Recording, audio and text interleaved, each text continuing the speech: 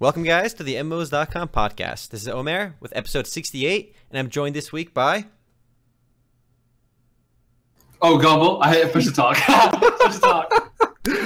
And Matt. Gumby, you had one job. You had one job, Gumby. I'm not used to push to talk. I have to use push to talk now. All right. Well, we are missing two souls this week. They are both AFK. Altai is away on international business. Matt did clarify why he's actually away in the pregame, but that's why you got to join the pregame if you want to see the fun chat. And Shu is still MIA for family stuff. And I think Altai will definitely be back by next week. Shu probably as well. And this week, as always, we're going to start off with the weekly raid. And I'm going to throw that the weekly raid to Gumby. So if you guys don't read the site, you just show up for this. A brief overcap of what happened this week. Some fun stuff. If you don't know, company Studio Wildcard, which is the developer behind Ark Survival Evolved, released a paid DLC for 20 buckaroos. If you don't know, Ark Survival Evolved is a buy-to-play survival game. It costs $40. The DLC costs 20, and people were pissed. Real pissed. So if you look right now at the Steam page, the Ark Survival Evolved overall recent rating is mostly negative. The DLC page is also negative, and a lot of people are shouting that this is totally unethical, that there is no reason for a company to be releasing a DLC for a game that's still in early access. So really this week, what I'm asking is, should early access games be allowed to release DLC? Is it ethical? Is it unethical? And I think that there's a general knee-jerk reaction that says, no, it's not. No! I think there's something interesting because we live, the industry now, if you don't know, a lot of people release early access games. Most things seem to stay in early access. Early access is a sticker that basically says, we're just going to keep developing this until we get bored. It's kind of like it's a buffer against any bugs or breaks. So I'm curious if a game is maybe it's not feature complete for what the developers wanted, but if there's enough content there, is it okay for there to be a DLC? And by DLC, and I don't want to talk about Ark specifically, I mean abstractly, right? Mm-hmm. In general, I just want to get away from the Ark thing because there's questions there that go beyond this incident. Because I can see a game or a company, like say the Culling, if they added a new map on their early access game, it would revitalize interest in the game. The game currently has like 300 players. You add a new map, you bolster your player base. I think sometimes releasing a DLC, paid or unpaid, doesn't matter. I don't want to talk about that yet. It can be very effective in helping keeping interest in your game because if you have an early access title, it's very easy for people to burn out on it. You got to put out content. All right, Gumby. So go ahead, take it away. I am going to have to attack this with the populist. No, I want you to. That's the point. But okay. I don't want it to be emotionally. Give me a good reason why this should never be allowed. I'll tell you why. Like early access, by like their own definition, means it's not ready. It's still like going through the development process. And releasing DLC as is, adding new content. You describe new content for Ark. You describe new content for a game like The Culling. Yeah. And this applies to any MMORPG as well. There's a lot of early access MMORPG and stuff on Steam as well. But adding new content is perfectly fine, and games should add new content. But when you say add DLC, it's a paid content. How could they be releasing paid content? That's not necessarily true. I think that DLC doesn't necessarily mean paid. Okay, but in this case, I think. Listen, if you release content that's free, I don't think anyone's gonna have an issue. Obviously, a game has to be updated. But the controversy, of course, is Ark releasing a paid expansion pack for $20 for a game that's in early access. Either they're using the term early access dishonestly. I think that's really the issue. I do think it's unethical to release paid content for a game in early access. Get your game out of early access, then release it. Otherwise, you're just being dishonest. It's not even unethical. It's being dishonest. Before you take it away. I just want to clarify one thing that Omer, you took it to the paid thing, but I think that there's still a question, even if it's not paid. I don't know if this is going to qualify or so, Matt, but like, if a company spends a lot of effort on releasing a big expansion or a big DLC and it's free, but it's still deviating from the original intention, I think there's still an issue there that has to be addressed. Go ahead. Okay, so there are two things I want to say. First off, I think it's hard to use the term early access dishonestly because it's such a nebulous term that there's not really any way to be dishonest about it. It's just you're not in a state where you're ready to call it release. That's literally all it means. Right. Now, I mean that's so nebulous it's not even funny. But what I was going to say is that I don't. It really depends on the game whether or not paid DLC is like acceptable. And in terms of Ark specifically, I'm going to do it real quick and then move on from it. It's just Ark works. You know what I mean? It works on a fundamental level. People have been playing it for a long time, and I mean, it's got a solid foundation. If they're taking existing mechanics and they're making DLC based on existing mechanics, I don't see the problem with it, because the mechanics are there, and you're building new content based on it, and asking money based on like, you know, what you think is the right amount to ask for the time you spent on it. Like, in their own words, they basically built a whole nother Ark, you know what I mean, without them having to rebuild the mechanics, obviously. So I don't see the problem with that, and if it has as much content as they say that it does, it's not really an issue to me. But now, see, if you have a game where you have fundamental issues, like the game is crashing or you can't get out of the tutorial or something, and what you're doing is adding like more end game content and asking people to pay for it, then you have an issue, because you can't even you have people that can't even get out of the tutorial. You know what I mean? Yeah. Like, if you can't even make it out of the tutorial and you're asking them to pay for the content that they can't get to, they literally can't get to, then that's a problem. Or if you have like a simple like prologue and you ask them to pay for the rest of it, that's dishonest, unless you say, oh, hey, this is episodic, you have to pay for a little bit of it later. Like, there have been episodic games that have put themselves under early access because not all the episodes have been released. But like I said, I don't see a problem with ARKs, because it's fundamentally it works. And I mean, it's kind of like if Minecraft, while they were still in like the whole development phase, before they added the end, before they added the like basic ass story that they have in that, like the narrative, more like, it's not really a story, but before they added that, they had asked for you to pay for more biomes. You know, I mean, it's technically not done, but it's also technically done. Right. Technically, according to the early access definition on Steam, okay, it is way too nebulous, and it can literally mean anything. The way Steam is describing early access is, we like to think of these games as games in development, game development as services that grow, evolve with the involvement of customers in the community. There have been a number of prominent titles that embrace this model. So basically, they're saying the game is being actively developed. These are games that evolve as you play them, as you give feedback, and as developers update and add content. So I feel like this definition of early access means it's fair game. However, this literally just wouldn't League of Legends or World of Warcraft be considered early access as well then, by this definition? They aren't, but they could be. It's up to the developer or publisher's discretion. That's the thing.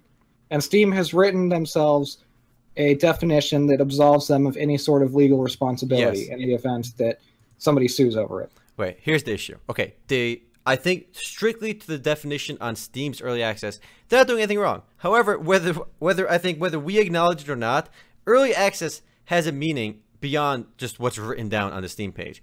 Early access typically means a game that's not finished, essentially. And when they release a paid expansion, paid DLC, I feel like it's an insult to use. And I can't be the only one that thinks this way. Again, mostly negative user reviews at the current moment, okay? People clearly don't like the fact that they're releasing paid DLC when they admit that their base game isn't finished yet. How do you release it paid? Well, that's the thing. I don't think this is about. I think this whole controversy isn't about Ark specifically. I think this is a general dissatisfaction, a representative of a general dissatisfaction with the early access tag. Because I played Ark, and the main thing it suffered from was optimization issues. But from the last time I played it about 6-7 months ago. I don't know what the current state of the game is, but there's a ton of features there that it could call itself fully released, besides optimization, not counting in what they originally intended, and it would be fine. And I think what's happened is people, as you said, as you brought up WoW and League, I think the early access tag, Matt's right, it is their discretion, but the tag is abused, and people feel like they're getting a scam when they see it, because even when you already see early access, I think when people see the early access tag now, there's such this negative connotation, like, okay, I'm buying into this, but it could be a scam. These guys could, leave me high and dry, and I think that's what's happened here. Because from what I've seen, what's funny about the reviews, if you read the reviews, again, I hate going back to Ark, but it was fine. You read the reviews, a lot of people write, this is a great DLC, but I don't support this ethically. This is unethical. I think that's funny. Because it really points to a flaw in the tag itself. And early access ain't going away anytime soon. So, again, I will say, vote with your wallet, but the population of the game has increased on average, I think, by 10K. So even though there's all this negativity, people are still playing and buying into it. But go ahead. I just hate the fact that developers have started to use early access as a blanket excuse. It's a cop-out. It's a complete cop-out. I mean, even the games are in early access for years now. It's just like, oh, there's a bug in the game. Does that work perfect? Oh, bro, it's early access. It's early access. Exactly. It's a total buffer. That's in it. You can't. I don't know what you do to get around it. I mean, it comes down to talking about it, I guess, because you can't have like some bureaucratic system place to be like, well, you shouldn't be in early access anymore. You should release. You had a game. Did any of you guys play Otherland? This game is also currently. I didn't play Otherland. No, I left that one to you. Okay, this is also an early access game. I actually had a chance to play this, and it costs money right now, but I think the free-to-play version should be launching relatively soon. You can play free-to-play on the website. Okay, you can now. Just not on Steam. Steam. You gotta pay for it. Okay, for whatever reason. This is weird. Okay, but it's now it's an MMORPG using the early access tag. There's dozens of these games on Steam that use early access tags. But what's remarkable about this is they actually advertised as being one of the most complete early access titles. So they actually boasted their like functionality, their overall completeness, and everything. So they describe this as such. But what's remarkable is, specifically to Otherland, the game is absolutely unplayable trash when I first played it. I mean, it literally took me 5. Well, who knows what it's like now? You know? Yeah. It took me 5 characters. I am not exaggerating. It took me 5 characters to get through the tutorial because they'd be stuck in various points where it's inescapable. Something didn't trigger. The quest didn't actually hand in. I got stuck somewhere. Logging off did not work. So you literally had to try 5 times to get out of the tutorial. So that's awful. So if anything, early access. It's early access, bro. It's early access, bro. You can't compare them. Yeah, it's a cop out. To be honest, that is using the early access. All right, to be fair, it is using early access properly. I mean, it's correct, got issues. It's unfinished. I think the thing is, it's funny that people say they feel like they're going to get scammed now with the early access tag as it is, with games coming out of early access all the time. Yeah, if it were used properly, it would be a lot worse. Like the results would be a lot worse. Yeah, there was a study done recently. When early access first launched, I think it was like between 20 and 40% of games got finished. But then again, that was when it was first launched. But now, I think as of 6 months ago, it's about 70% of early access games do see full completion. I thought that was interesting. I want to steer this discussion a little bit to another game that I believe was on early. I'm not sure the tag was early access on Steam. But we had a game called Trinium Wars. All right, we actually gave away, I think. We gave away some keys for this game. It was buy to play. It was buy to play, right? And then it went free to play. And I'm ready to call this an early access scam. Straight up scam. And the reason being is actually it officially shut down on August 30th, or 31st rather. And the game is gone for good. However, they did charge money for it. So a lot of players ended up, not a lot, because who's going to play this game based on this trailer, right? A lot of people ended up paying for this game with money, and the game shut down very quickly. I forgot exactly when it launched, but I don't think it lasted more than 6 months. I think the problem with this one is that they really were banking on it selling better to survive. Like it was pretty clear they had no money to have shut down this quickly. I mean, it. But did they not know that they had funding constraints before they even asked money for it? They knew this was somebody who realized they had a bunch of old assets. Because this was a game that had tried launching before and the project fell apart, and this was a relaunch, right? So this was somebody taking assets, recycling them, pushing this out to try and make a quick buck, not realizing how much money it cost to actually. No, I think they realized it, and they're like, "Wait a minute, let's go scam some people." I genuinely think it's hard to call it a scam because it works. I mean, you can pull off scams. You can pull off scams, Matt. He successfully pulled off the scam. And the word scam's got to get banned soon. We wouldn't have anything to talk about. Matt, why do you think it's not a scam? I'm curious. Because it works. It's exactly what they said it is. Yeah, but it worked for 2 months. It worked for like 6 months, and it shut down because nobody was playing it, not because people were playing it and they took the money and run. But here's the issue. They knew before they launched this game. The developer knew. This was most destined to developers fail. know when they're having money issues, that they're having money issues before it launches, and they gamble it anyways, because what the hell else are you supposed to do? But here's the thing. This isn't a new game. Here's the article on Kotaku when it was first mentioned. It was called Law. I think and it was a different company that had it. It was the same. No, forget the company. No, it was one developer that was both of the things. It was a different company. He's a CEO, not this developer. The guy, he basically owns a company. He's a CEO. He runs a show. He swapped a couple of investors around. You can't call it a scam just because they rolled the dice. You know what I mean? No, here's a scam. Here's why. I wouldn't call it a scam. Let me explain specifically why it's a scam. Okay, you guys, let me explain why. It's iffy. Let's hear his reasoning. I'm very curious. I've yet to explain why it's a scam. Okay. I'm very curious to hear why it's a scam. Here's why it's a scam. Please. The year is 2009. Okay, Mr. Lee, what's his name? Jang-Wook Lee. Mr. Jang-Wook Lee. He's got a concept for this game, Living After War. There were screenshots. There was actually gameplay videos for this game. And I guess he must have raised money somewhere, and then he released a press release. And the press release came to Kotaku, came to a bunch of places, and he's describing the game. He's got some functional product. And for whatever reason, the game doesn't go anywhere, right? It never releases, right, in 2009. This is when the game was kind of fresh, you know? It was being freshly developed. It had some... The graphics were still kind of dated, but they were, you know, it fit the time a bit more, 2009. Early 2009, might I add. And now, all of a sudden, 7 years later, the CEO is like, wait a minute, remember that game Living After War? What if I just change the name? I found this old disc over here. I still got the basic concepts working. Let's pop it on Steam. We'll call it early access because this whole early access thing is a thing now. There was no such thing as early access back in the day, you know? We slapped the early access tag on it. We charge money for it. Bada bing, bada boop. But here's why I still think it's a scam. If you look at the original press release regarding this game, they really hyped this up in like some broken English.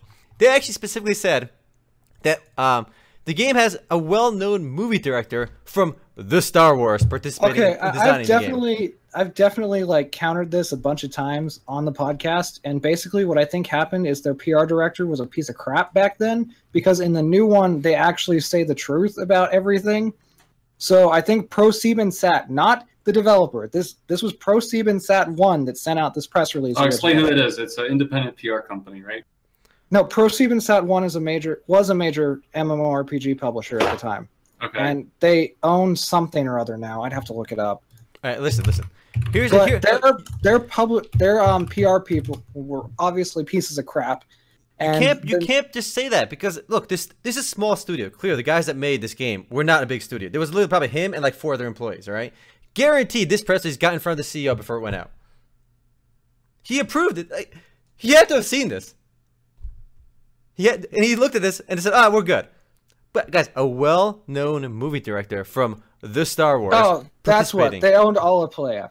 They owned Allaplaya. But again, regardless of what Trinium Wars, it's dead now. He threw the Star Wars out there. He's pimping the fact that he worked on Diablo 2, as well as he. But you don't know that he's doing that. You don't know that. No, you don't. No, to be fair, is the CEO. The buck stops with him. Fact. I mean, some CEOs are pretty absent-minded. The publisher is usually who directs the image of the game. That's what I'm trying to tell you. Unless he specifically rescinded everything in this press release, it's on him. He could have easily came on Twitter, publicly said, this all press release is all crap. I didn't do this. We fired the PR company. That never happened. All right? Elmer's not wrong about that either. You can't fire a PR company for a publisher if that's what they want. It doesn't matter. You can, your name is on the line. He's the CEO of the company. He can just say, okay, whatever this PR company said is not true. Anyway, ultimately, you can tell that this game didn't happen in 2009 when it was intended to actually happen, where the game was actually a little bit relevant. And nowadays, it launched in 2016. Did you see that trailer? Should I put it on again? Okay, but it isn't the same game. Also, they've talked about how they redeveloped a lot of it. Okay, a lot of the features, that are in Trinium Wars are not mentioned in anything about law. So anyway, they had the audacity to charge money for this game, and some people, they got scammed. I'm still calling it a scam. During early access, they put out a major expansion. I mean, you can't really say it's a scam. They did what they could with what they had. When I think of a scam, I think of people going door to door selling knives. That's just that's like their life savings. That's like MLM scamming. You're saying it's a scam, but people got exactly what they paid for.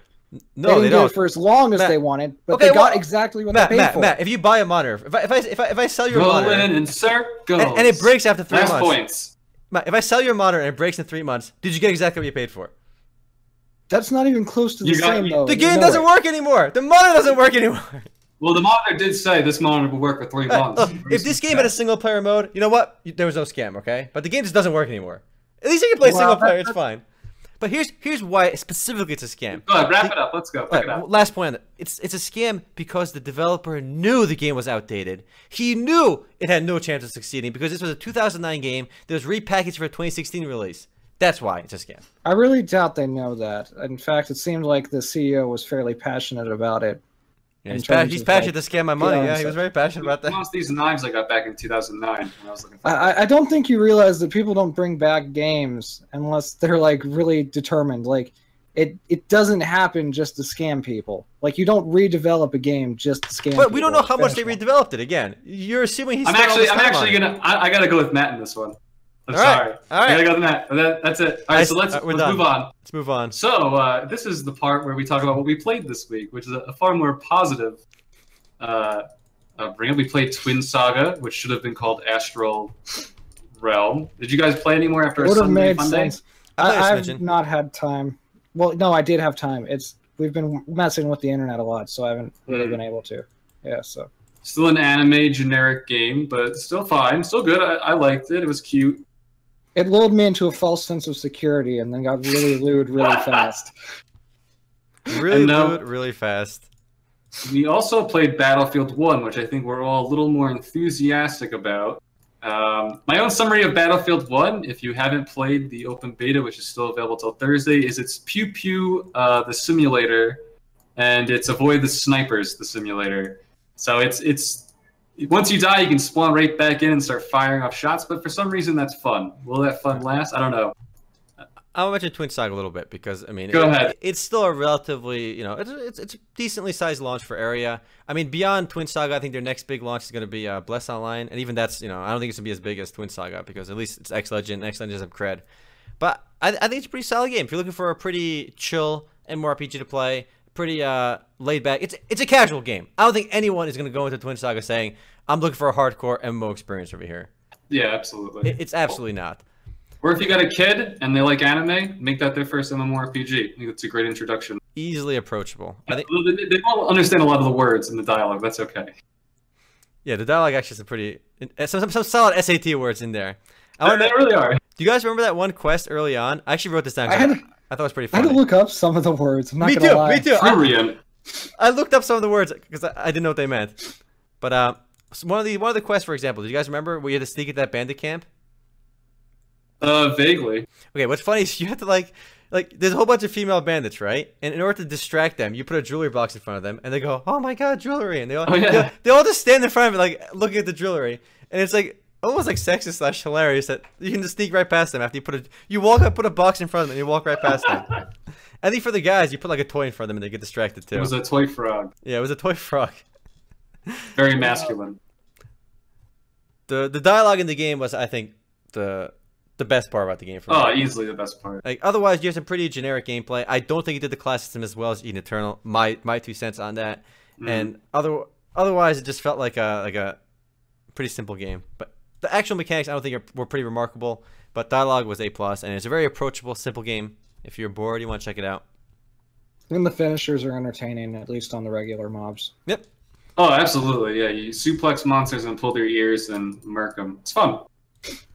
And you also blow up birds and watch them go flying away like a balloon and smash into the ground and die. And of course, we all played some Battlefield 1 as well. Together a few times, actually, too. Yeah. It's definitely a fun game to run into with a bunch of people. I think if I played on my own, it might get a little too repetitive. But and maybe map variety would spice it up a bit. But, I'm hoping map variety kills the snipers. Yeah, great snipers. But I think I had the benefit of dropping into a game that within 5 minutes the sandstorm started up, and I was like immediately sold. Immediately. Really? And the sandstorm actually blurred my vision to the point that I was freaking the fuck out trying to figure out where people were. I mean, I haven't had that kind of sense in a while. I think I was enjoying it a lot too. Out of curiosity, what level is everyone? Because I think I played the most out of us. I'm level 35, 36 or so. Probably a little higher, 38. I think I'm level 19. But I'm having I have no idea. Like, I don't even know where to see it. I kind of wish I waited to my first video until after I played a couple of rounds. Cause I've been top frag like almost every game I played now, like top on the scoreboard. On my first video, I did quite poorly because it was literally my second game. But then again, that's why it's called the first look. I'm allowed to suck, so I get a pass. I am seeing a lot of people in the chat complaining that this isn't what World War I is like, and I'm just looking at them like, who the fuck cares? It's fun. Yeah. Well, if you were to compare Battlefield 1 to Battlefield 1942, the main difference is that Battlefield 1 is basically a death match with vehicles. Because you can spawn right back in and start getting frags again, whereas 1942 you would spawn like halfway across the map, so you did not want to die. Mm-hmm. So it kind of promotes just run and gun gameplay, you know, running through the buildings with the shotgun.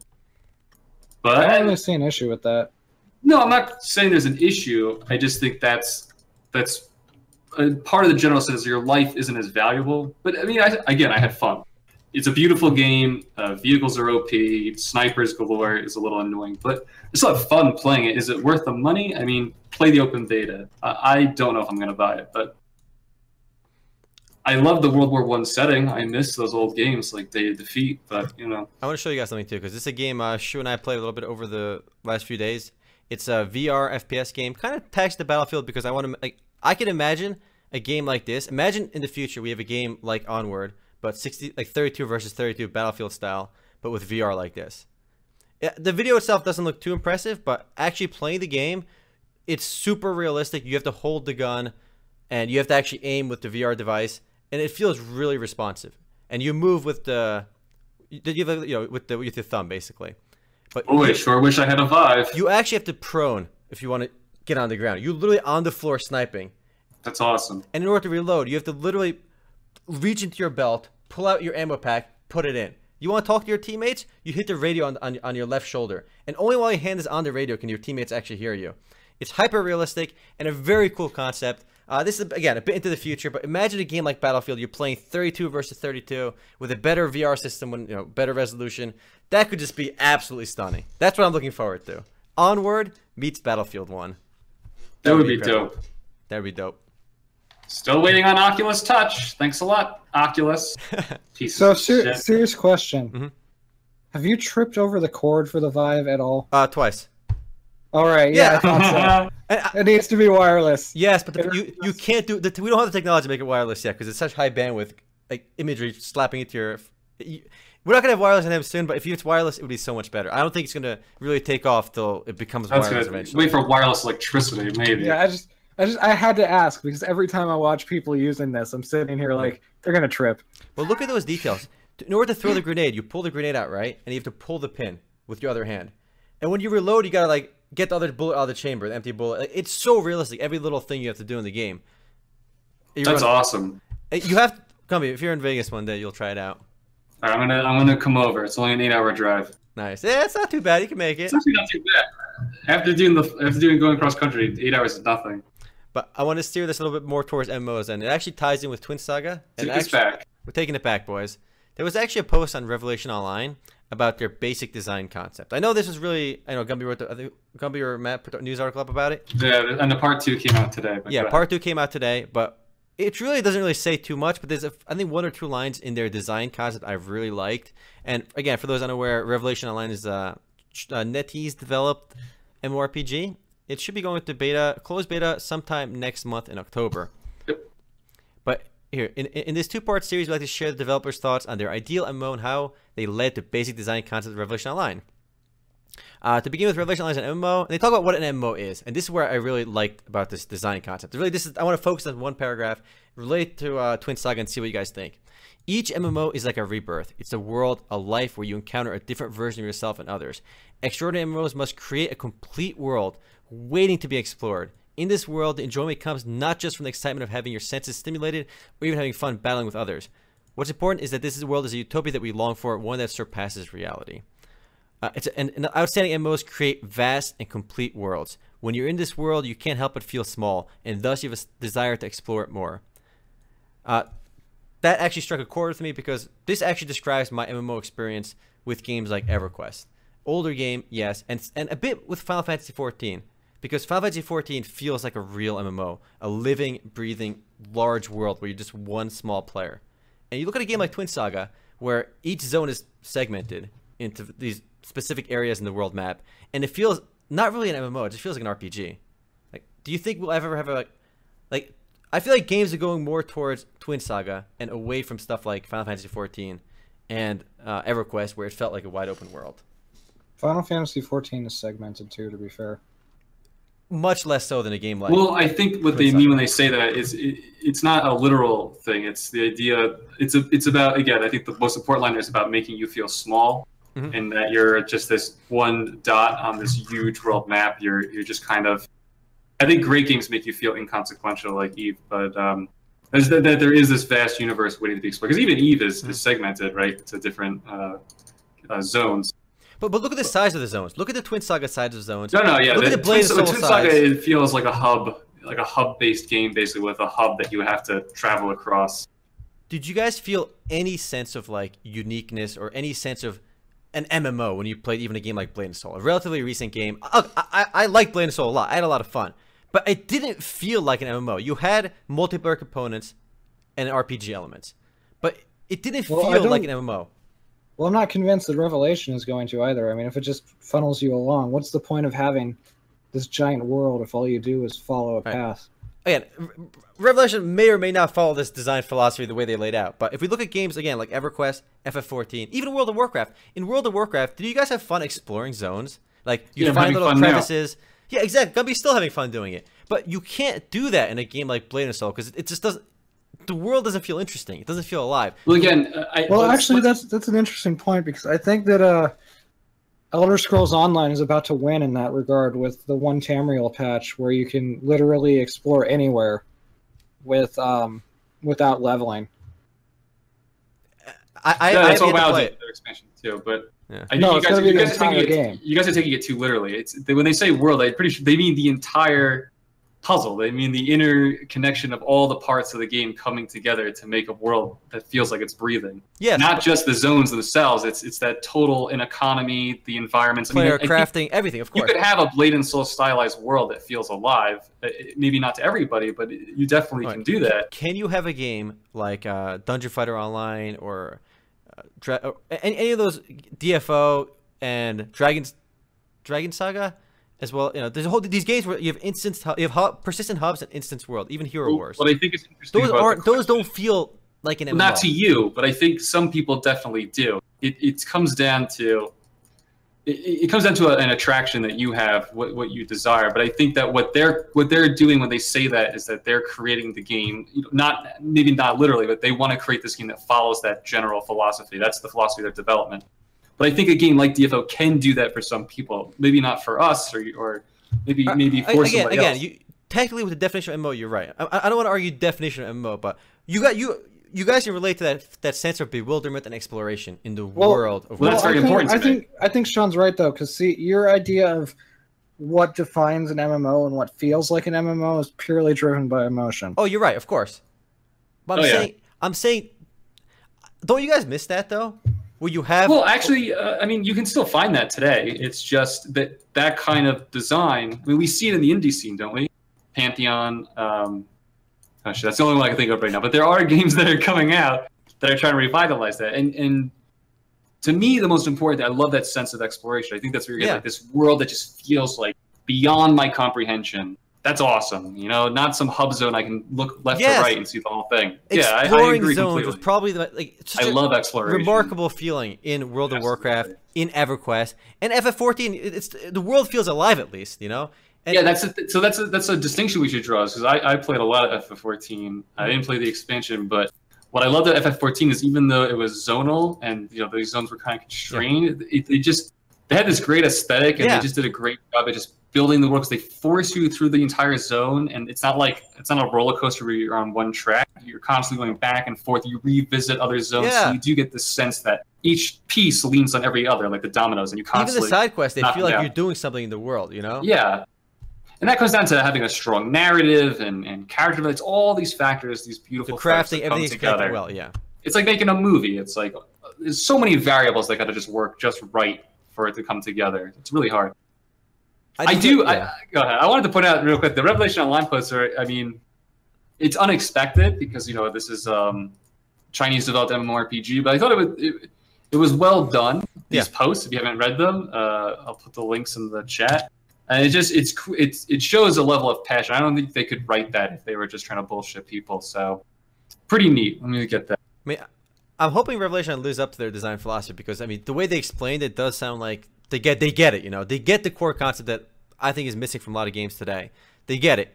And in order to have that world, they do have a really cool, nifty little feature. Again, that's been lost in a lot of games: a seamless open world. You're not going to be zoning between areas. It's just a giant zone. And I think that's like it'll help them get that living, breathing world element with that feature. We've had games like Lineage 2 do it, but so many games have like loading in between areas now, and that kind of segments it a lot. So at least on that front, they're going to have that part figured out.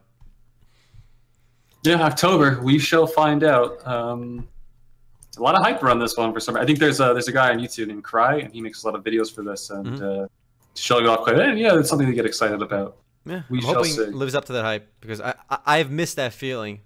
You know, FF14 is the only game that's done that recently. It almost seems like we can divide MMOs now into two categories: games that focus exclusively on just the core gameplay, and games that try to be MMOs. Well, you have games like Hero Wars, you have games like DFO, and even Twin Saga being in that left category of, okay, it's a game, it's got the social elements, it's got the RPG stuff, and stuff that actually try world building, and stuff like FF14, possibly Revelation Online, and so forth. But I thought that was interesting. Yeah, absolutely. And almost, this might even, I'll seize it again if we need to. Who do you seize again? You gonna segue us? You got a segue? I'm gonna segue us again. Listen, you spot the segue, you take us there, all right? You got the wheel. This actually describes my interesting evolution of where games are going as well. There was a post on RMRPG which piqued my interest about WoW raiders. Why do you raid? A serious question for someone who just doesn't get it. And he's asking why people go through the process of raiding in MMORPGs. And I actually enjoyed raiding a lot, and I would do it regularly with my guild in Vanilla WoW. Though I admit now I am not nearly as hardcore as I used to be in generally anything. And it almost goes back to this discussion about streamlining. And obviously you can argue whether streamlining is good or bad, but the hardcore experience still exists. I think the problem and the reason we're not seeing more of it is because people don't actually want it anymore, specific to raiding. Look at a game like Twin Saga, for example. I don't think we're going to have extremely difficult bosses in Twin Saga. It's just not going to happen. Well, we did have one difficult boss, didn't we? Yeah, because we sucked at the beginning. But the point I'm trying to make is, do you think raiding in MMORPGs going forward is dead?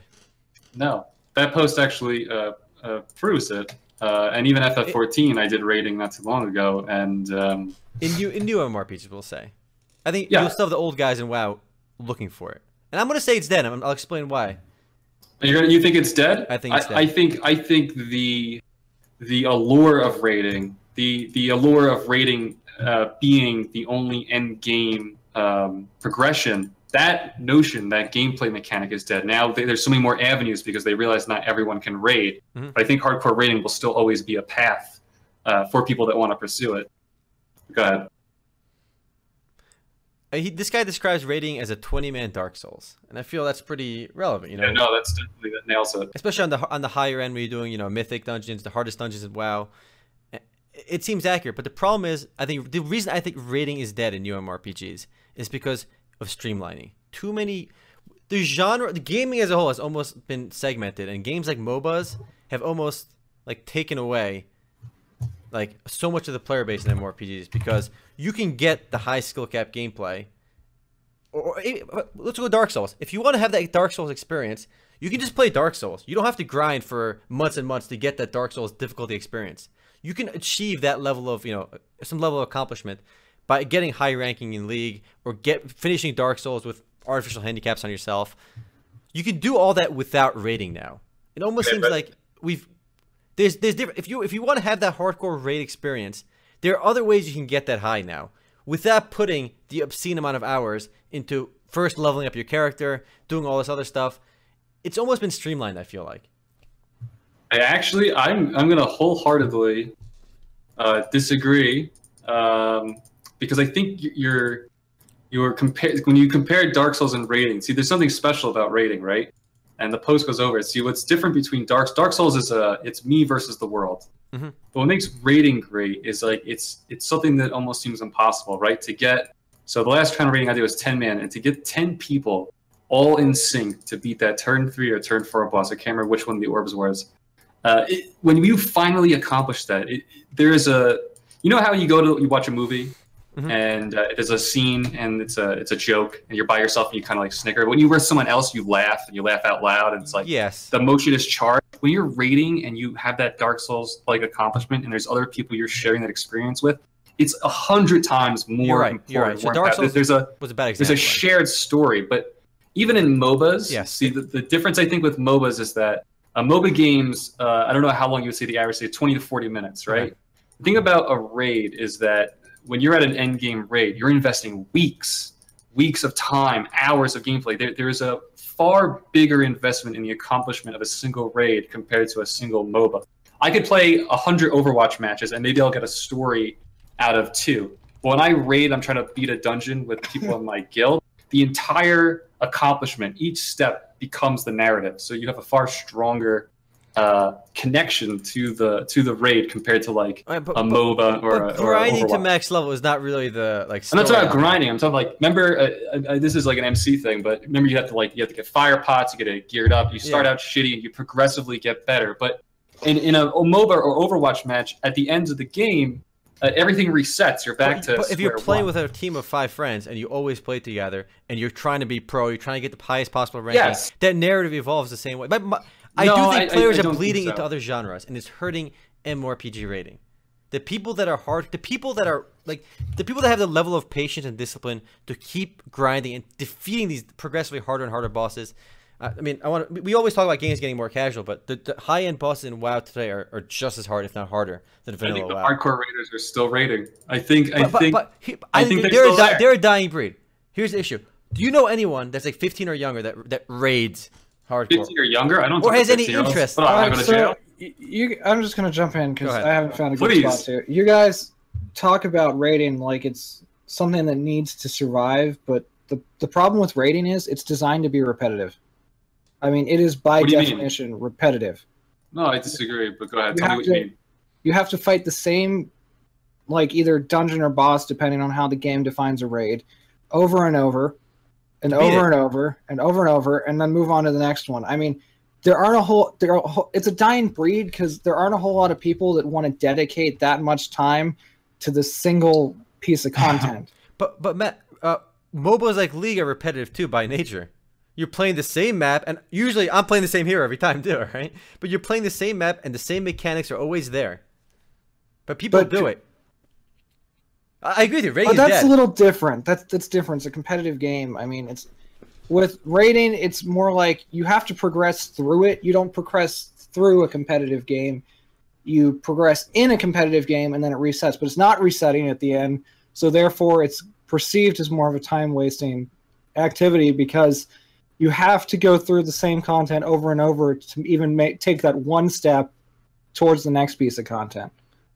That was the greatest high I ever got in gaming, was doing the same boss again and again. And then when we finally had the perfect, and what's beautiful about it too is when you finally get that, all the variables lined up, you get the perfect mixture. You beat that boss once, you always get him again too.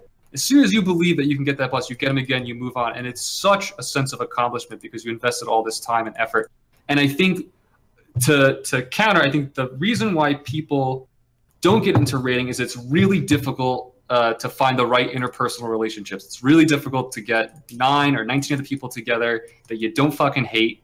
And there's always that one guy who yells in the mic you just hate. You say, Howard, shut up. And so you give up and you move on to something else. I do 100% agree with Gumpy's point about the high that you get. In fact, I want to illustrate the high because the guy actually he talks about rating. He links this video saying listen to the last 3 minutes. We're gonna listen to like the 1 minute of it. Just look at the excitement in people's voices when this boss is about as they're about to take it down. I'm dead. Let's go. Do it. Come on. Yeah, there was a good screen in that video. I always 7%. enjoy seeing that.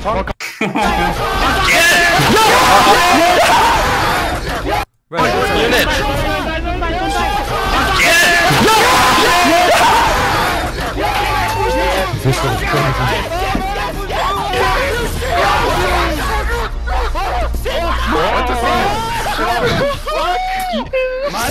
Okay, the point is there's a lot of excitement there. All right, and it's an excitement that you don't get even when you win a game of League. I don't think you'll ever capture that level of excitement. But the problem is I don't think young people raid anymore. They don't want to. they want the games like Twin Saga are coming out because people don't want that investment in raiding anymore, and the people. I'm really curious. Somebody's got to do a poll. What is the average age of a hardcore raider who's in a top level guild in WoW that still raids? I'm really curious. I would go ahead and suggest they're older than you think. I think they're going to be in their 20s and early 30s. I think late 20s, early 30s. I don't know if you, out of curiosity, anybody in our chat who raids pretty seriously, if there's anyone in our chat that raids pretty seriously, how old are you guys?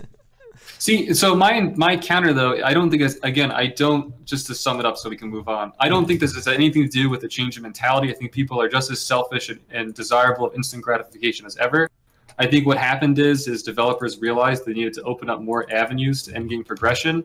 And a lot of people actually prefer not to interact with other people. They don't want that experience, so they do something else, like crafting or single dungeon or world quests. And so, because back in the day, you really just had raiding. You didn't have all these other avenues. So I think it's just that things have become so diversified that it's just kind of, it now stacks up equally with everything else. But that's my final thought. Okay. And then we can move on. So, all right, my final thought: developers would provide more raids if people actually want it. I think because of the growth of games like MOBAs, a lot of hardcore players have moved away from raiding as being their competitive thing and moved to games like Dota and League, which is why we don't see too many. I think because of that, ratings will keep getting diminished. I think MMORPGs will still be around. I don't think MMORPGs are dead, but I think raiding is going to play a smaller and smaller slice in the game. And you can still have endgame PvP and stuff, but raiding, I think, is in decline, unfortunately. Even though that's some of the most fun I've had in vanilla WoW. I just think there are other games that provide more reward for less work. And I mean, even more of a rewarding feeling with arguably more challenge in some cases. Mm-hmm. It's just, I mean, it's not a matter of raids are more challenging. It's a matter of raids take so much time. I mean, and you can, if you can get that level of like, yeah, I did it from something else that takes less work, there's no point in doing the raiding. And it's not necessarily less work either. You still get the same satisfaction, and it's still like an investment of time, because people that get really good in other competitive games, they play thousands of hours, crazy amount of hours. But yeah, we can wrap time is the best spice for whatever you're doing. Mm-hmm. The more time, the spicier it is. But anyway, you take it away. What are we taking it away? We're gonna just totally jump ship, I guess. And we're gonna move on to a segment. I like it. We're gonna move on to a segment called "Interesting Shit of the Week." Well, we've yet to discuss EVE Online. There's a big news over there, and you said I'm ship. sorry. Look, you said ship, and you didn't take EVE Online. Get back on the ship. Get back on. Okay. So Gumby, you're fired. Gumby, get out of here. I'm gonna talk my way through the firing. This week, CCP announced a free-to-play tier for EVE Online. So, if you don't know how this is going to work, if you haven't been paying attention, basically what's going to happen is there will be a free-to-play option. Players who play as free-to-play will not have access to all the same content, and by not all the same content, mainly it's going to come down to a cap on the skills you can train, the opportunities you have to play. So, like, you won't be able to get into, I believe you can't get into a battleship. I think they limit you to cruisers, frigates, and whatnot, and you'll be able to do missions. And if you choose to pay a subscription, you'll be upgraded and have access to all of the content in the game. Of course, this free-to-play tier for a game that has traditionally been a subscription for about a decade now. It's been out for a long time. 13 years, I think. 13 years. There has been a bit of a controversy. Actually, I didn't cover this controversy, so Matt, do you want to take away what's going on? Why are people so upset about this free-to-play tier? So basically, what you can do is apparently a lot of really low-ranking ships can get together and basically form a gang squad, and people are worried that people are going to multi-box and form gang squads and grief people. Oh, that could definitely happen. They're also worried about. A lot of people are obviously like worried about the economy and stuff like that, and I mean like how this is going to affect it if there are all these people coming in and doing this. I'm concerned personally about whether or not you're going to be able to buy Plex as a free user or not, or if they're going to force you to actually pay for it. I would be very surprised if they don't allow free-to-play users to buy Plex, because if you don't know, EVE Online, basically you can buy an in-game item that allows you to pay for the subscription. So say if you were rich enough, you would never actually have to pay the 15 a month. You could just farm up the gold or however you want to put it to buy Plex and then pay for your subscription that way. And you're buying it from other players, right? Who is like the gold system in WoW? I'm pretty sure you're buying it on the market. I've actually never bought Plex myself because I was never rich enough. But you buying it from a seller, a player in the game who paid $15 and he got the Plex and he's selling it to you. Because that's how it works in WoW, I'm pretty sure. And then pretty sure. All right. Like another concern about the market is, like it says here, the free-to-play players, like people are going to return to do free-to-play, right? And when they reclaim their quote-unquote enormous amount of assets, people are worried about what's going to happen then. There's the new player experience is apparently terrible in a lot of people's Absolutely, minds. Always has been. And if you're going free-to-play, obviously you need a better new player experience. Yes. People are going to leave if it's not good. I mean, it's free. There was no investment. So they're just going to kick it off their computer and leave. I mean, you really have to counter that somehow. And then there's also the issue of like combat alts and wormhole scouts. And I get that. I mean, nobody wants the guy multi-boxing over here, even if it's on a different computer and they're not technically multi-boxing. You know what I mean? They're just sitting on a different computer using a scout that is like dispensable, you know? Yeah. To go and like scout out the enemy or being on the opposite faction and checking in on their faction, you know, with a free account that's dispensable. And if they get killed or they get found out, whatever, it was free, right? You make another one, yeah. There's no cost. I mean, there's literally no limit to the amount of issues that could cause. And I really respect CCP's answer that they're just kind of like, you know what? We're working on it. When we get there, we'll figure it out. You know what I mean? It's just like honest answer. They don't know. Like there's no way to predict how this is actually going to affect things in practice. And no matter how many things can happen, you can't say that they will because you can't predict how many people are going to do it. Like what's going to happen. Like you just can't. Also, keep in mind, all these problems can only affect the free server though, because you still have the paid server, right? The alpha clone. No. That's not how it works. What happens is, so basically EVE Online's lore is that no one ever dies because there's clones. So everyone's still in the same universe. What happens is you just have access to different clones, alpha clones and omega clones. But everyone's going to still be on the same server. There's always been one EVE Online server. Okay. No, there are 2 EVE Online servers. What do you mean? There are 2. There's China. China is a separate server. Oh, okay, fine. There's China. I don't think anybody in our audience is playing on the Chinese server. Interesting. No, so you're right. It can have serious impacts on the actual game. But surprisingly, it's been pretty well received. If you look at the original announcement video, most players on, at least people on YouTube, have not, you know, bombarded with downvotes. When things go awry, the first thing that happens is the announcement video always gets bombarded with dislikes. So the reception is actually not as bad. You know, there are issues that could arise, but because nothing bad has happened yet, it seems like people are on board with this. What was it that Sean responded with the other day? It's like, leave it to EVE Online players to figure out how to do this in 24 hours. Oh, that's the thing. Yeah, EVE Online is a game that's been, you know, the reason why I started playing was a story about espionage. Somebody infiltrated another corporation, stole all their stuff, and killed the leader. And it was an insane story. Yeah, EVE Online is notorious for scamming and whatnot, and that's part of the allure of the game. One thing I will say is, the way I look at this is it's totally going to benefit people that already play. Because as you said, the new player experience, I mean, it doesn't really exist. EVE is a brutal game. But let's be real. They did this to get new players. This is the rationale behind it. I think they will get new players, but it's not going to be this huge influx that, say, like a more traditional fantasy MMORPG might get if they went free to play. Yes, but EVE Online is an attraction. I think they want to get back returning players. Like, I'm going to install it, and I'm going to see if I want to play. I think part is getting returning players. That's important to you, right? And then get like the minority that would actually want to play that never did because of the subscription.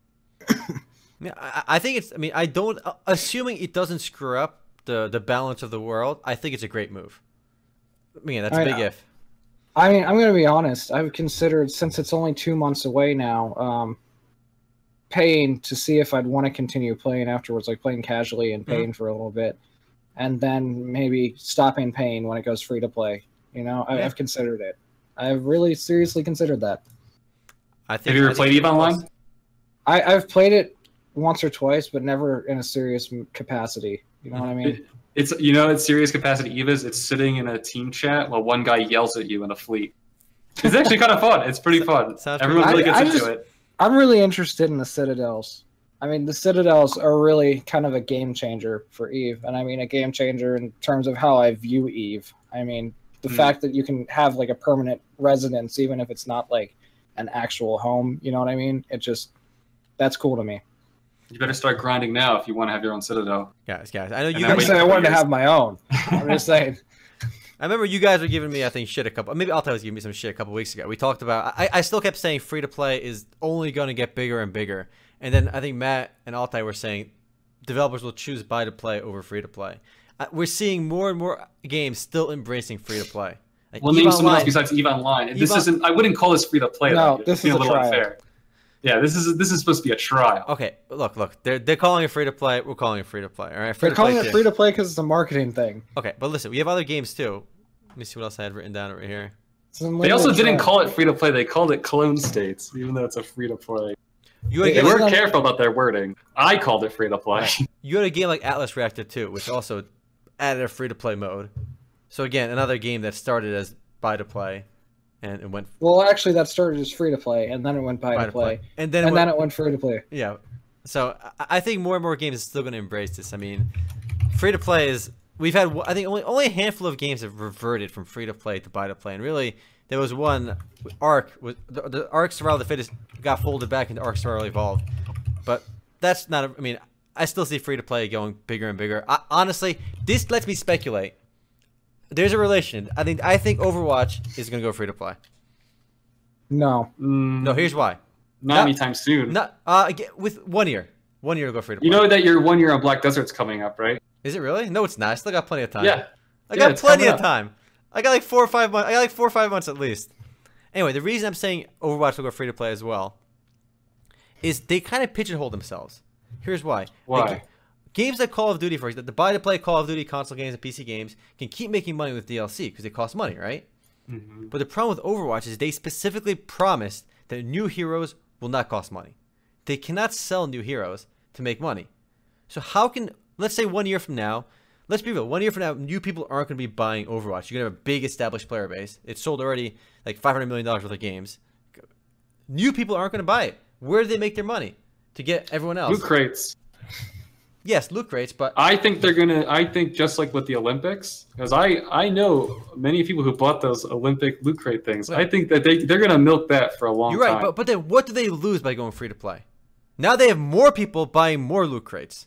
From a business standpoint, if they're not getting more regular sales, which you could if you had DLC, but if they have DLC, they can't sell new heroes. What, they can sell maps? They could throw off the entire balance. Maybe it's just me, but with how big Overwatch has already been, it's hard to see them having a significant boost by going free to play. I think it'd be a big boost. I know people that don't play because it costs money. But I just what do they can't lose? see it being significant. You know what I mean? Wait, but what do they lose? 1 year from now, what do they sales lose? are a trickle. Sales are a trickle. They lose a lot of goodwill. Why? Like, a lot. Well, would you feel like you got robbed if they went free to play 1 year from now? I wouldn't. Okay, that's not fair because I'm out of all of us, I get the least angry about crap. It's not fair to ask me that question. Okay, fine. Gumby, if Overwatch in 1 year goes free to play, do you feel like you lost anything? Besides, like, there's more people playing, you have a bigger community. Okay, that's not fair because you're saying it lost it. There's a difference between feeling like you lost something and like you're mad about it. Okay, are you mad about it? I guess my main worry, there's consequences to free to play. Number one would be monetization, which I wouldn't worry about. Number two would be hackers. Hackers would be the only problem. But the thing about hackers is being buy to play has not stopped legions of hackers in CS:GO. No, that's correct. Legions. I don't. The one thing about Overwatch is, even if it was free to play, I'm not sure if once that initial hype rush was over, if the player base would be bolstered too much. I think it would help. I think it would help, but it would be. I don't think it would be as big as you're making it out to be. But the problem is, what the ultimate question is, okay, we can. It's a big question mark. You don't know what is the consequence of them going free to play? I mean, the only consequence is good monetization. But if their monetization already is loot crates, then I don't and skins and shit like that. Then I'm not sure what the other consequences other than they got to buy more servers. I don't know. That's it really. I really think they're going to lose a lot more goodwill than you think. I mean, like, if people are mad about the paid Ark expansion, they can be mad that their game that they paid $60 for or $40 on PC. Yeah, that is one thing, right? A game that's buy to play initially, yeah, you give them special items or some shit. Yeah, but that never works. That never works. That never works. They never feel like they're compensated properly. But here's the thing, too. If it goes free to play in like 3 weeks, yeah, you're right. Everyone's pissed off. Why'd I pay money for this? But in a year, people are still pissed. Or at the time that I just don't see people getting that upset over it. I think it should be from Blizzard. Let people get pissed off. Pretend they lose goodwill, right? From a business standpoint, Blizzard, if they're not getting regular sales, which they can't unless they get new DLC or something, which I would screw up the matchmaking if some players have certain match, other players don't. You segment the player base. If they can get away with selling DLC, it's never going to go free to play. Calling it never. I think, but that's if they can get away with that. They could go free to play one day, right? But as long as this buy to play model works, it's a big like. When the sales stop, they'll stop. It's a big like, yeah, we're Blizzard. We made a buy to play game. Fuck you. Look at all this money we made. We're a good company. Buy our stock. I think it just. By keeping it buy to play for now, if they're making money, it just shows that we're Blizzard. Look at us. We can go buy to play in this market that demands free to play for most products, and we can be very, very successful. And I think for right now, that's a big part of it. It's just Blizzard kind of flexing their muscles because they made a great game. I mean, I love Overwatch, right? It's a great. To me, it was totally worth the money. Now down the road, if it started doing poorly, sure, I could see why not go free to play. But I don't. They can't do it. I don't think it would be a good decision until they had something else they were coming out with that became their new top product. We'll go in circles, but yeah, we're going in circles. We'll going to change topics, but interesting enough, we talk about cosmetics in games, right? And somebody made a pretty recently on one of my YouTube videos. Somebody made a pretty passionate comment about cash shops and RPGs. I mean, we've all talked about cash shops, this pay to win stuff, and it comes down, and it actually kind of hooks up with a recent monetization controversy this week, which was the post about Rift. The newest Rift expansion is going to cost money. So who posted it? Up? That was Matt. I want to point to Matt. Okay, so yeah, basically the new Rift expansion is going to cost money, and I actually didn't know this, but the last Rift expansion, what happened was there are a lot of infamous microtransactions from the last expansion, like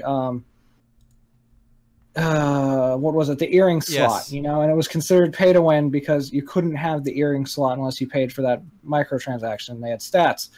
Well, if they hadn't had the microtransaction, turns out that the earring slot would have been exclusive to people that bought the expansion, because the expansion, in trying to figure out the best model for a free-to-play game in terms of expansions, they broke the expansion up into multiple microtransactions, so that people could buy only exactly what they needed to play exactly when they needed, instead of buying the entire expansion at once.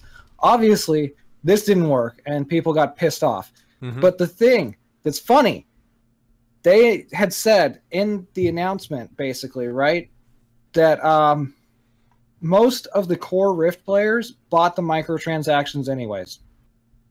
Like, the core Rift players bought them anyways, even though people were pissed about it. And I think it may have been, and it's always the casuals, right, that make more of a fuss about everything. But, I mean, I think it really was more of a case of the casuals this time. But with this new one, people are mad because the entire thing is basically, like, you have to pay once, right? You pay once for the expansion, you get everything.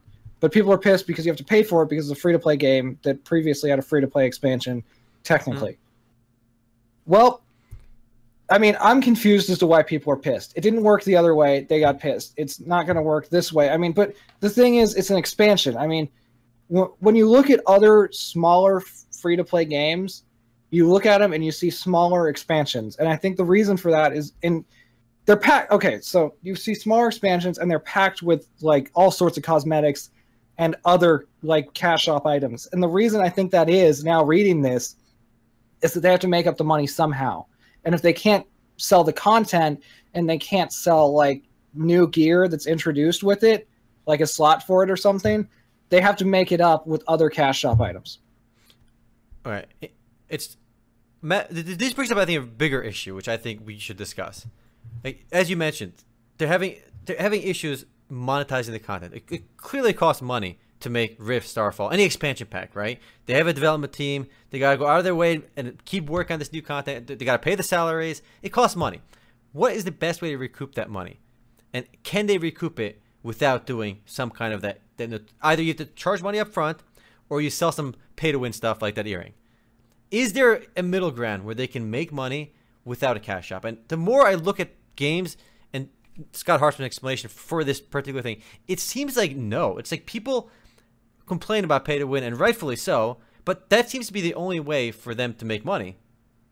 I mean, you have games like Terra, which have done a great job, right? But that seems to be like one of the only, and Path of Exile, which has done great with their model. But what is the best way for MMORPGs to monetize? Can they charge money for expansion? Should free-to-play games charge money for expansions? Should we allow some level of pay-to-win? I think it's fair to charge for expansions. I mean, because if everybody can get the same advantages for one low price, you know, like regular price, I should say, not low price. I mean, low compared to like Chinese browser games, but regular price. I think that's fair. I personally think that's fair. And I mean, I don't see why it's a problem to pay for expansions in the game that you're not paying for, but people complain about people complain about paying for an expansion here, but they don't complain about paying for expansions as WoW. I almost said it backwards. Yeah. But I don't get why that's a thing. Like, why is it okay to pay for more in a game you're already paying for, but it's not okay to pay for more in a game you're not paying for? It's weird, right? Yeah. I think you're pointing to something really funny, and I believe you brought it up earlier, in that when these things happen, this whole Rift thing, and I don't know if I'm leaving the point, but it seems to me that the people complaining about this aren't the ones playing the game. I think, and I'm curious, you know, no, you're right. When this happens, right? If the player base doesn't care and they're willing to do it, then does it fucking matter? I mean, the player base is dedicated to the game. They want to buy the expansion. This is their game. They're going to play it. But it seems like the people who bitch are the ones who just love to bitch. And I always wonder what percentage of people that play are the ones complaining or upset with a decision that's made by a developer. And I'm inclined to imagine that, one, it's either really small or it's just people who like to complain on forums because that's how they spend their day. But that might be going to another point, you know, but because I see it every day. But I don't see too much of an issue with it either. And I think Matt's drawing a great point. It's this funny dichotomy where we look at a free-to-play game and it's like there's this sense that it better always be free-to-play, you know, always. And then you look at WoW, which is subscription, you pay for expansions, and it's like, oh, that's okay, I'll pay $60 and I'll pay $15 a month. And that's cool, you know, whatever. Fun mentality. Sorry, go on. I want to jump in because a few people have always seen sell cosmetics, make money hand over fist, like FF14, Path of Exile, and Star Wars: Old Republic. First of all, FF14, they have a subscription.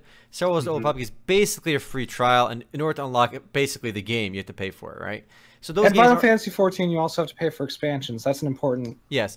So I actually do think Matt's the solution of paying for expansions. I even in a free-to-play game, it seems kind of off, but I think that's the only way to get expansions. But then again, without a pay-to-win cash shop or something. Yeah, without a pay-to-win cash. And here's why: people that say just sell cosmetics, I feel like I was on that boat for a long time. Just sell cosmetics, do it like League, do it like Terra. But here's the issue: they don't make enough money, and there's data supporting this. Take a look at this old article from Super Data Research. It looks at average revenue per paying user for major free-to-play games. I'll bring up the other right here. These are what each user is worth to the game company. World of Tanks, they're monetizing at $4.51. And if we go to the bottom of the list, we have games like Dota 2 and League of Legends. Games that exclusively monetize through cosmetics. Dota 2 is free to play. It's not an MMORPG, right? But it's in order to make money, it's a free to play game. They sell cosmetics. They make $1.54. That's not a lot of money. So the games that make the least money are the ones that just sell cosmetics. And the reason they can get away with that is because they have such a giant player base. Enormous. They don't have to make $3 per player. They can make $1.50 per player or less and still be viable businesses. And I'm highlighting Dota 2 because League of Legends actually makes less, but they also make money from people buying heroes in the game. But League makes $1.32 per player, which is the least on this list. Unfortunately, the only MMORPG they include on this list was Guild Wars 2, and average revenue per user is higher. And that could also be because they're selling expansion packs too. But they clearly, the games that just do cosmetics, I don't think there's enough money in just selling cosmetics. Unless you price the cosmetics high and there's a balance, you can make it happen, right? Like Blade and Soul, people complaining about high-priced cosmetics. Honestly, though, you don't have to buy the cosmetic. It literally adds nothing to the game besides your appearance. So I want the companies for the games I play to make money. Ideally in a fair way, because I don't want pay to win in the game. But I feel like either we have to swallow high-priced cosmetics, and even that probably won't work half the time, or we have to be okay with paying for expansions in some way. Otherwise, we're going to get pay to win, it seems. And I mean, I think it's important to note that this average revenue per user, I mean, the highest is $4.5, which is literally 1/6 of the cosmetics in Black Desert. The average cosmetic, 1/6 of one cosmetic. Because so many people don't pay. That's why. Yeah, it's important to note that like they make that little, even with these expensive cosmetics. Because so many people don't pay at all, and it's of course you got whales that spend so much money too. I kind of wish we saw numbers for games like other MMORPGs, but if you want to see the full list of average revenue per like game, you gotta pay them like $3,000. It's too much. So I ain't gonna pay Super Data their giant fee to see all the data, but and we can. And I mean, there's this misconception that free players also cost nothing. But the reality is that they cost bandwidth. They cost more that bandwidth servers, is nothing. I don't buy. But they cost more servers if you have enough of them. I mean, like if the servers don't cost anything, in the grand scheme of the development cost, one employee. They cost support. I mean, one employee. The salary for one customer support employee is more than like a medium-sized like Twin Saga's. Area Games' Twin Saga server cost. Just the hardware cost is nothing. But I mean, it does cost. That's the thing. Yes, there is a cost, of course. I kind of wish we had more data on here, but this is all we have. But yeah, I think it just feels weird to pay money for free-to-play games, like expansion pack, because otherwise it feels like usually when expansion packs come out, if it's a free-to-play game and you're enjoying the game, you get all the content, and all of a sudden, because I feel like you can get through most of the game without paying, but then you hit that expansion pack and I feel like you have to buy it then. So it depends what they include the expansion to, and I'd be okay with it or not.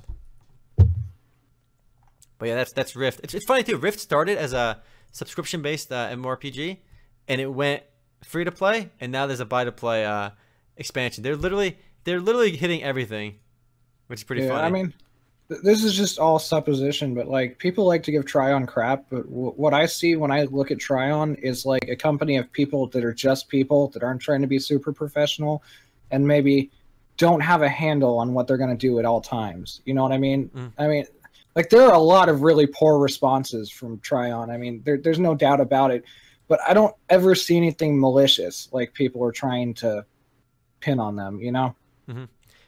Companies doesn't make money. We have to realize that games are a business, okay? These guys are not out there for charity. If the money's not coming in, the servers are going off. That's the unfortunate reality of it. Which, speaking of which, servers going off, I'm going to transition us for once. Okay? I like it. So, there are 2 games that were announced to be shutting down today. 2. Okay, so both by WebZen. WebZen is cleaning house, and they're getting rid of both Eloa and Asta. Quick. Both of them are less than a year old, aren't they? Yeah, Asta officially launched in November 17th of last year. Oh, that's Eloa. I don't know about Asta. No, Eloa officially launched November 17th, and Asta launched on March 2nd. That's it. It officially launched on March 2nd. So, I mean, what it looks like is they publish these older games, and they just, like, oh, man, they just clean house all of a sudden. I mean, they must be getting ready for Move Legend to start launching or something. I have no idea. If these games shut down, they're not going to have too many active games right now. Let's see what they have. What WebZen is going on right now. I mean, Moo Online, Continent of the Ninth Seal, Fly for Fun. It's remarkable that a game like Fly for Fun can still exist because it's got, I guess, a core audience from forever ago. It's an older game, but it still survives. Moo, again, let's not underestimate Moo Online. Moo we looked at their earnings report for WebZen, I think at least 6-7 podcasts ago. Moo Online is WebZen. You look at their revenue, like 80% of WebZen's revenue and profits come from one game, Moo Online. Everything else is a rounding error. It's pretty remarkable.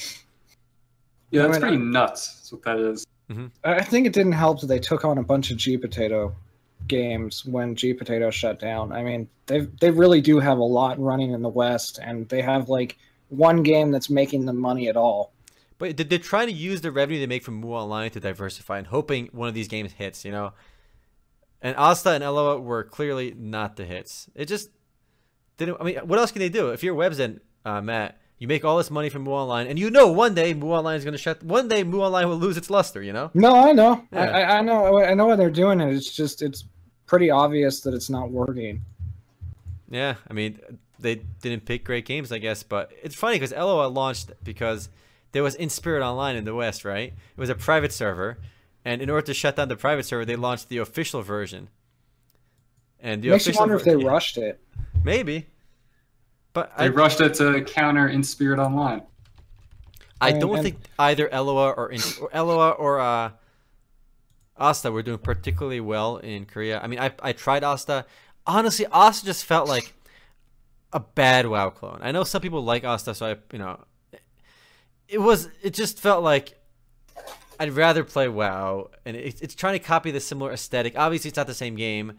It just I would advise them from the get-go, this is not going to work, all right? But then again, I would have been wrong about a lot of games like League of Angels, you know? Who would have known League of Angels can make 1,000 servers and they'll all be full?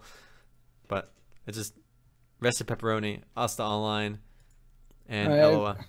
The really unfortunate thing about Asta is they said in a statement that the developer was really like dedicated to making it work in the West, but it didn't work out. Didn't Asta already shut down in Asia? Was it one of those games where it shuts down in Asia and then they tried launching in America? Yeah, but like I said, the developer was still motivated in terms of getting it to work in the West. It's just, I don't think it worked out in the first place. I mean, it didn't work in Asia, it didn't work here, so clearly Asian WoW is not something that's going to work. But when a game shuts down in its home market, it's just not a good sign. You know at that point it's got such a low chance of success if it's already like it already shut down in Korea before they even launched in America. That's rough. Shit. What's it? Yeah. Didn't Bless Online have issues in Korea too? Yeah, Bless Online went into hiatus for a while to redevelop most of the game's systems. But it just had a closed beta test, so progress. Progress is being made. And I mean, I really do think that In-Spirit launching first really did negatively affect Eloa because, I mean, it got a lot of attention. I mean, it had giveaways and everything. It was so legit looking. It wasn't even funny. Mm-hmm. And yet people couldn't get out of the tutorial sometimes. And I think it left a really bad impression. That's true, though I doubt it would still be doing well. No, I doubt it would be doing well, but it might still be online. Maybe.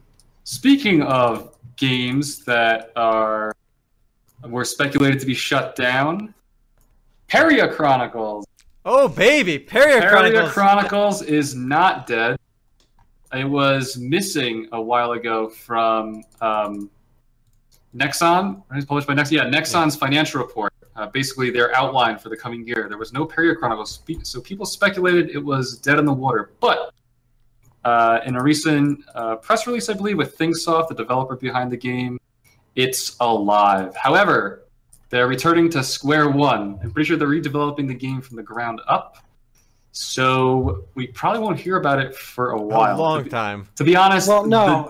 I mean, it was gone for 2 years. I think they redeveloped it in that time. Apparently, they just recently opened a new Facebook account. So my guess is 2018 release. I don't think it's coming out in 2017. I don't think so either. At least 2018. That's Korea. In America, forget about it. Not for 2019. America. It's going to be quite a while. The fact that it was just there was no talk about it at Nexon at all says to me that there's no. They don't want to put it out there. That means there's no expectation for the coming year. But at least it's not dead. I actually think this game has a great look. I think that's what attracted most people. It's just the look of it, the artwork, and the aesthetic of it. It's just anime as hell. So. Yeah, still alive. The cool thing about Peria, I'm gonna show the trailer again in a second, but they were trying to make a game actually a little bit different. They were trying to like give players almost GM-like powers in creating content. But players will be able to edit their own UI, create their own UI, make player-made dungeons. Players have an actual impact on the world, and they want to like. it's not trying to be another cookie cutter MMORPG because again, I'm gonna bring up Twin Saga. I guarantee you that it's being redeveloped because none of that worked.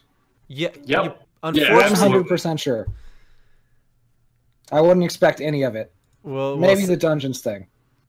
I don't want another cookie cutter RPG, and that's why Peria Chronicles sounded really cool, and the art style seemed really cool. Like, look how beautiful this game looks. Absolutely gorgeous, I think. Just the art style was beautiful too, but having those mechanics would help differentiate it, I think. And we have so many cookie cutter MMORPGs, and Twin Saga is just another one of them. It's a pretty solid one, but we've had enough of cookie cutter MMORPGs. I think that I want to see companies do more crazy things. And these guys were going to. Now it's being redeveloped. And what Matt said is probably true. It's because none of this stuff worked. Otherwise, they would have released it. But I'm hoping they stick with that goal. And I mean, I had hopes one time too for Lime Odyssey to create a not cookie cutter anime RPG, and it didn't work. It died. Rest in pepperoni. This is a gorgeous trailer, though. Yeah, absolutely. Even the combat sequence looks really fluid. Okay, so speculation on when this is going to come out.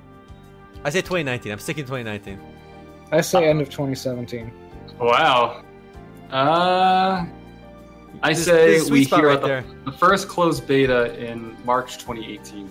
Wow, specific to March. All right. March? Yeah, I say 2019, the game's going to be playable. Okay, that's fair. Man, in America or Korea? It's a good America, question. In America. No, fine, Korea. Korea? Okay. So in Look at this stuff. It's so cool. 2 years. It looks gorgeous. Rest in pepperoni. I mean, I'm glad that it's not dead. Okay, so I don't want to say rest in peace, but I'm glad it's not dead. It is being redeveloped, which makes us think it didn't work before.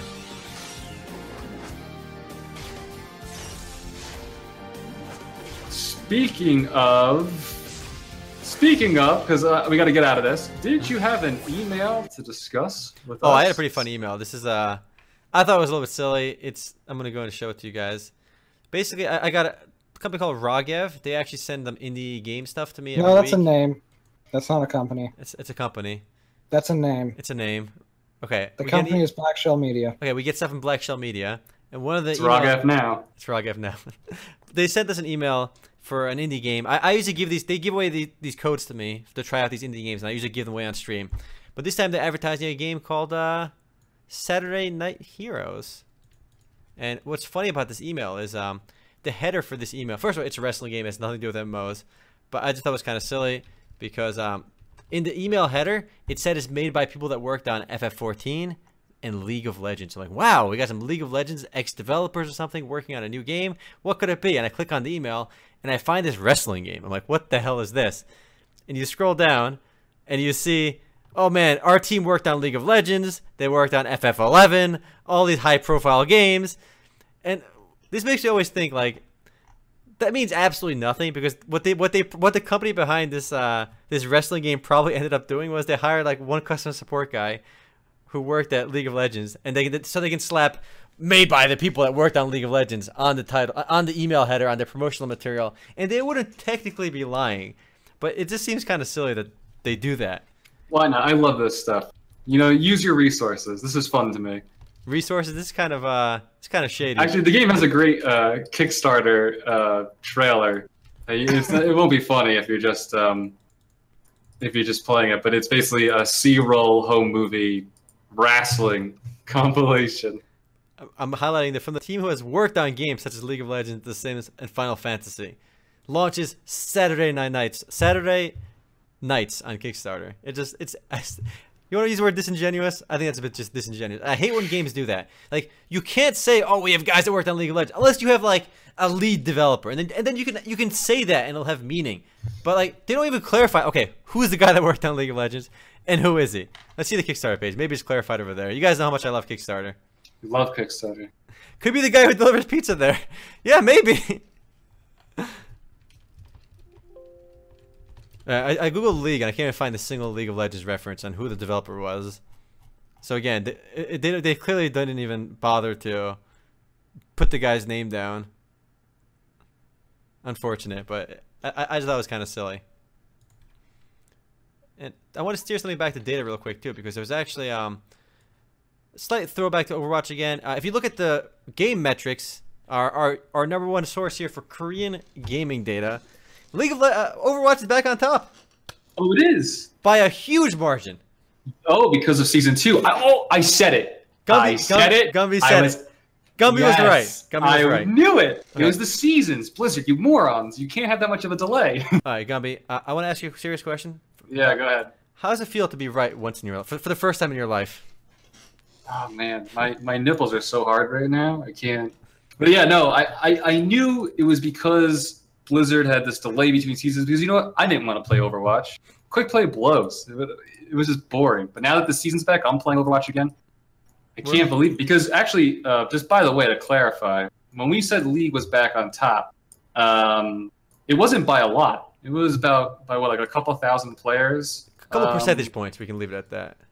Fine, but it really wasn't. It wasn't enough to say it's like trumping Overwatch. And here's it is. Overwatch is still wildly successful. I don't see it going free to play anytime soon. Cool. Yeah, it's back. So do you think? So I think this question, we didn't really talk about this. Do you think that delays between competitive seasons, because I brought it up before, I think competitive play in Overwatch kind of killed quick play. Quick play is for the new player experience, and now if you really want to play the game as a team-oriented game, you need to play that competitive. And it shows when you don't have access to that competitive mode, they don't want to play your game. Yeah, I think it's a no-brainer. The data proves that people want to play competitive. People I know that stopped playing Overwatch are already coming back, like pretty quickly. And we have another Super Data article I wanted to mention too. I think you put up the article on this, Gumby. The state of the worldwide MMOs market in July. Any surprises here for you guys? Do you guys see any surprises here? Maybe. I actually thought the most interesting thing here was something I believe Erham brought up, which is that many companies, many developers and publishers, they struggle to fund their esports tournaments. But Valve is just ahead of the curve. Selling, I don't know enough about Dota 2, so you correct me. But what is it called? It's called the Compendium. It's basically 25% of the sales of this item go towards a prize pool. Right, and they almost completely funded their prize pool for the international $20 million. Selling these items. And I don't understand why no one else is doing this, because there was some research a while ago that showed most companies lose out funding esports tournaments, but not Valve. They're making a good profit here, or at least they're meeting ends meet. So I thought that was interesting to see that confirmed. And I imagine more companies that you'll see someone like Wargaming sell exclusive items to fund some type of esports tournament. I think if you look at the F2P MMO list, again, their definition of MMO is pretty broad to include League and shooters and stuff too, like ours. Dota 2 is actually 1, 2, 3, 4, 5 on that list. If you look at our data, Dota 2 was number 8 last year. So it looks like if you look at, these are the highest grossing MMOs and MMORPGs. We had Hearthstone number 10, and as we go down the list, Dota 2 has moved up considerably on the list. They made $238 million last year. We don't know the exact number right now, but they're leading in 2016, and they're number 5. And of course, DFO is still sitting comfortably at the number 3 spot. I think if you look at our list, we have DFO again on the number 3 spot. For those that don't know, DFO last year made more money than World of Warcraft. That will not be the same story this year, because they're going to sell a shit ton of expansion packs for Legion, and people are going to come back for Legion, as they already are. But last year, DFO made more money than World of Warcraft, and maybe after the hype dies down again for World of Warcraft, maybe DFO will come out on top again too. Actually, looking at this chart, I do have a few surprises here. One, I can't believe CSGO is still selling as well as it is. Number 2 on PC there. Or is that just player base? Am I wrong? No, these should probably just be sales. That's nuts, because that came out in, what, 2010? Mm-hmm. Is this just hackers buying new accounts?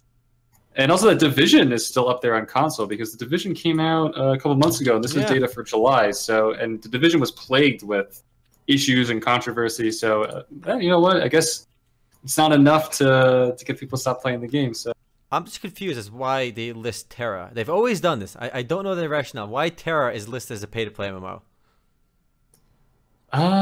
That's right. I didn't even see that. You're right. For whatever reason, it registers on their list as number 5. So Terra is still bringing in money. I mean, the player base on Terra has been in decline. They're doing some server mergers in the West. However, they're still bringing in money. So I don't understand how, because if on Steam, it must be the independent client. Steam current players right now is $24.90, which is nothing. So no, $24.90 is not nothing. It's respectable. To make the amount of money needed to be number 5 on the pay-to-play MMO list seems odd, considering it's sitting underneath Star Wars: The Old Republic, Lineage 1, WoW. I just, how many people play WoW now? I would guess over 5 million, and you tell me Terra is number 5 on that list for making some money. It seems very weird. But again, there's no relation to like the one above it. Maybe I know. could have a billion times the revenue, and it was still could be number 5. But Terra's still bringing in money for whatever reason. So good for them. Good on you, Terra. Good on you, Terra, and have a great business model too, selling cosmetics. Of course, Pokemon Go is sitting at number 1 for mobile. No surprise there. It's going to be on the decline soon. I'm still. If I pull up my phone right now and I look at the highest grossing, because this is for July, we can look right now. If I look at my phone's Play Store, I look at the highest grossing games. What do you think Pokemon Go will still be number 1? No, Pokemon Go is definitely still number 1, but it will be on the decline. It's still number 1. Bloomberg recently put out a chart that showed you the daily active users and how it is trending downwards. But then again, keep in mind, I think Pokemon Go was long overdue for a declining player base. We say it a lot, but player bases decline almost immediately the day after a game releases. So I think it's just catching up. It's normalizing to where it's supposed to be. Where it settles, I don't know. I think the fad is over, though. I don't think I still see people. I was riding my bike the other day. I saw people. I mean, they were kids, but I still see people playing the game. I don't around here. All right. And again, MMO retention rate. This is still a remarkable statistic that I feel is worth sharing again. It shows like days after launch, within like a couple of days after launch, you lose like half the players. Like a week after launch, only 42% of people are still being retained. I thought it was 20%. It's 20% of the original player base now. Months after initial launch, you have 13% of the initial players playing. Boy. 3 months, 11%, and then it goes down progressively, and you only have the hardcore players. So when games launch, they always have a huge player base, and that number will quickly go down. It's remarkable how fast that goes down as well. There was one more bit of news I thought was fun from this. We talked about Supercell's Clash Royale, which has been a big hit for Supercell, developers of Clash of Clans. Turns out, and it should have been obvious, that Clash Royale was stealing the player base from Clash of Clans. Yeah. So their revenue actually dropped. Wow. Clash of Clans revenue dropped, and then Clash Royale's revenue also dropped. Both experienced a dip in numbers. So it just shows you can't, unless you're Candy Crush, you really can't be regurgitating the same, or relatively the same aesthetic or title and expect to make as much cash. So it's kind of funny. I think people are just moving on to other things. They want to get away from Clash games. But what's remarkable is at least Clash Royale was a little different than yeah, it's true. It was a different game. But it's still, I think what happened is the people who like those kinds of games, they fall in that Venn diagram between the two. Mm-hmm. So they just jump back and forth. So you weren't really getting more players. They were already playing Clash of Clans, even though they're different kinds of games. Mobile games, I'll never understand them. I'll never understand them. I did the first look for Heroes Incredible Tales. I was excited. The game was different, and then all of a sudden, autoplay. Like you don't have to use autoplay. It's true. You don't have to, but it's there. But then again, in defense of Heroes Incredible Tales, once you get to the more difficult areas, you can't use autoplay. It just kind of lets you farm the low-level content and get past the early content, because you do have to use some skill in Heroes Incredible Tales at a certain point. It just you could just use it the whole time and not use autoplay. But Matt, it's like you're playing a game, right? And there's a button in front of you that's like a cheat code, right? It's built into the game. It's not even like you have to add a third party. Yeah, no, I don't turn on autoplay. Look. Oh, I do. When the game like makes that the optimal play. Wait, the guy who is defending raiding as being one of the better things to do in MMO. I'm playing League of Angels too. If a game has autoplay, what it says to me is I'm devaluing the experience of this game. So I doubt a game like that's gonna have hardcore rating. Yeah, it's not gonna have hardcore rating. To have. But I'm just saying. You can't introduce artificial. The people that look, we're gonna get a little slightly off topic. Pokemon games, for example. I played the original Pokemon games. I love them. The latest one I played was Ruby, right? And it's pretty old now, Pokemon Ruby. And I beat it the same way I beat every other Pokemon game. I use my first starter Pokemon and I mash A. And I never even switch out Pokemon because there's absolutely no reason to. But then people are like, oh, if you play it with this style and you introduce artificial caps on what you can use, what you can do, like you add difficulty, not through the game, through limiting yourself. It's like, that's not the way. The game should be a little bit harder or have it on its own.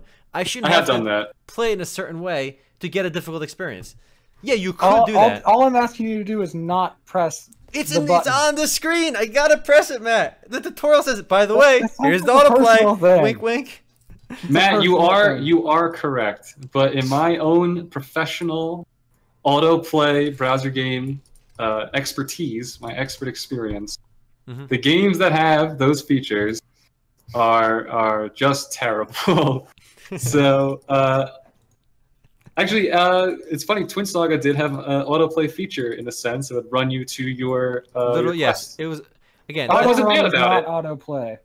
It wasn't autoplay. It was auto run. How about that? No, Matt. In a way, it was autoplay because in Twin Saga, when you click on it was a button like get 3 flowers, right? You click on the quest, it picks up a flower automatically. You click it again, it gets a different flower automatically. You click it again, you get a third flower automatically. Click it again, it brings it back to the quest NPC. To be fair, that is one of the crappiest parts of every MMO. Yes, but. Okay, guys. If you could design, how do you fix questing? Here's a little discussion for us. Questing in MMORPGs has always been kill X monsters, get 3 things. What can you introduce to questing to make it a little bit more involved? Because whether we like it or not, the idea of quests. Yeah, get rid of it entirely. Yeah. What do you replace it with anything then? It would get old after a while, but I would replace it with like I'd have like a system of territorial conquest basically, and based on what was owned by who and how and obviously ideally I'd have like some sort of like township system, and based on how the townships were built and based on like who owned what, it would automatically generate NPCs that have different things that happen. That's what I'd do. It seems kind of involved. Like if you're a new player, and you don't know these townships, you just log into the game. You want to get stronger. What do you do? Yeah, but okay. Do you want involved in experience? Do you want an involved experience, or do you want one that you can easily get into? No, just fun. Fun is the goal. Okay, but it is fun, but it has a learning curve. All right. So I think you kind of described EVE, didn't you? Does EVE Online have quest? But EVE Online doesn't really have like the whole. You have to have content generated that's not based on the players, because almost every game that is entirely based on players dies. Like the ones that we see that survive are the outliers. No, that's true. You need something that is based on like the game itself. I will. All right, so I guess I'll give my 2 cents. One, I think player-created quests would be largely terrible. Because I think that only a few players actually care. Actually, I'm going to go ahead and put it out there. I don't think questing needs much of a fix. Playing WoW Legion recently, I think they did a really great job with their questing. Is it the same collect, kill, whatnot? Yeah, but here's the difference, right? Okay, but here's a quick question. So I don't draw my line. Go ahead. Well, my quick question was, isn't Legion largely single player? Okay, now let me finish. Yeah, I guess. Yeah, sure. But that's a different conversation, right? In terms of questing, I mean, questing is typically a single-player experience to begin with, largely. There are group quests, but just to roll through traditional questing. That's why I think you need to kill the idea of it, though. Okay, hold on.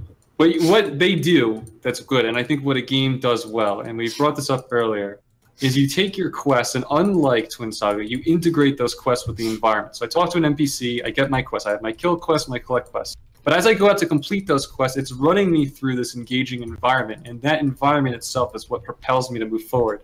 What Twin Saga did was confine you to a limited area. You could already see your quest objective before you even took it on.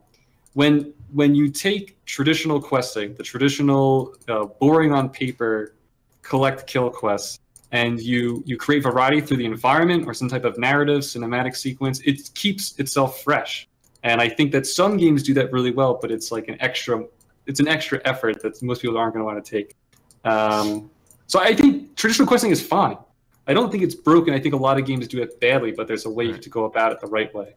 I think that by saying that the ideal for questing ends up being single player is... I didn't say ideal. I said that I'm only talking about... I mean, but right now, that's the ideal, right? What WoW is doing. Right now. No, I'm not saying... I never said ideal. That's a word you're putting... No, but I'm saying, but out of what exists, it's the ideal. No, I don't know. I don't think so. That's not what I'm saying is I'm taking the traditional mechanics, the traditional kill, collect, and I'm saying it can work. That's all I'm saying. You're saying, yeah, okay, it can work. I'm not saying ideal. There is no ideal. Here's my ideal. I'm dropping the ideal. All right, you guys. Here's my idea. Here's my idea. It's not. Just get rid of the quests. They're gone. It won't. You'll have a problem in games like Twin Saga, which I think are kind of designed to have those quests propel you through the game, right? Which is why it kind of connects to my first point earlier when we talked about world building. Look at a game like FF14. Imagine having to explore that world on your own without being told where to go for what quest, where to go here for that quest. Where imagine you go outside town, you see like you look around, you find ogres in this cave, right? No quest brought you there. You just discovered it.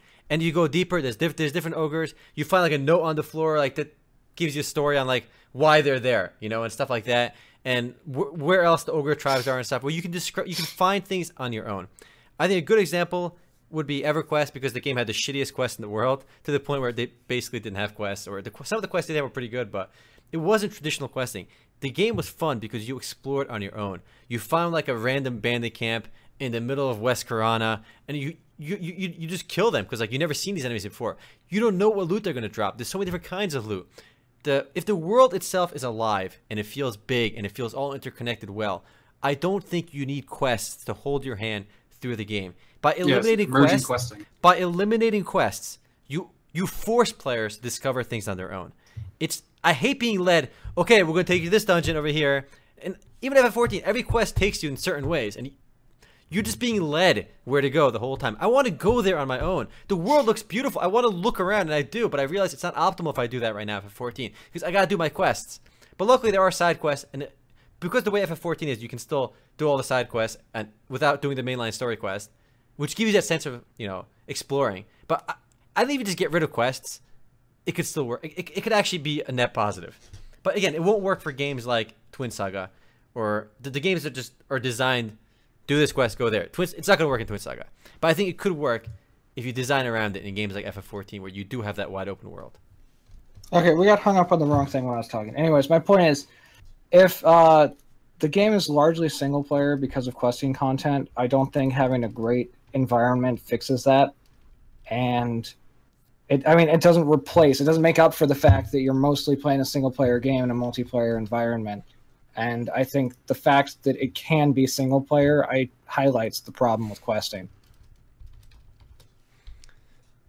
Yeah.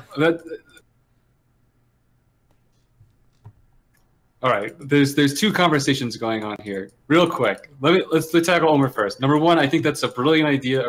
That's basically emerging. I am a brilliant person. But the thing is, I think the reason why we don't see that is it's really hard to pull off. But I imagine we will one day.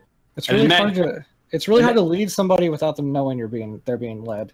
I think you could have like a main quest, and then as you go on that main quest, you can turn right or left and find other quests, and it would be like you kill the ogres, and the thing comes up. It's like the townspeople love you. Go blah blah blah. But and then Matt, your point about single player questing in MMO, I never saw an issue with that. I think that there is still a something special about being in an environment, just seeing other people. We've talked about that a lot. I have no issue. Actually, I hate the idea of being forced to constantly engage in multiplayer in an MMO. Part of what makes MMO special is, though, it's not just about engaging in multiplayer content. It's about a world where you have the opportunity to engage in multiplayer content, but you don't have to. It's about an open-ended pursuit that way. You could be single player and just have a neighbor. I'm not saying you have to engage with people. I'm saying that questing should be an experience that requires you to engage with people because it's structured content, you know? Like, structured content should push you to engage with people because it's a multiplayer game. And a multiplayer game, or games that are doing things well with their structured content, implore you to take advantage of all of their features. And if you've made it to like level 60 and it hasn't forced you to engage with somebody once. You know what I mean? Like, it hasn't pushed you along the way to engage with other people even once. It is not doing its job right. All right. Well, I'll drop it. I don't want to go in circles, so. All right, that's fair. Fair. All right, good point. I just think Quest as is. So Gumby's the only one that said Quest as is in principle. I'm saying I'm not. The thing is, there is an overall. It's like a hate. Oh, I hate this. But I don't think they're bad. I mean, yes, it needs to evolve. Yeah, I agree, and I would be fine with a game like that. But I don't think that I don't think you need to hate or despise current Quest. Yeah. I think there is a right way to do it. That's all I'm trying to say. And fair. Many games don't try and do that. They just recycle. But fair. Look, there's no right or wrong way to do any of this stuff, right? So my way's the right way. You're both wrong. No, I'm kidding. All right, I think that's a good place to leave off because we're running out of time for YouTube. We'll keep it going the after show for a bit. Any departing words? Oh yeah, I want to be sure to mention that I'm going to start up streaming tomorrow at what time? 3 p.m. EDT, 12 p.m. PDT. Or nice. Here, I'll say it in an easier way to hear it. 3 p.m. Eastern, 12 Pacific. There you go. I had no idea what you were talking about. Yeah, me neither. These acronyms, what do they mean? That and P and E sound way too similar, so. It's true. All right, later for YouTube. See ya, YouTube. Leave a hateful comment. Yes.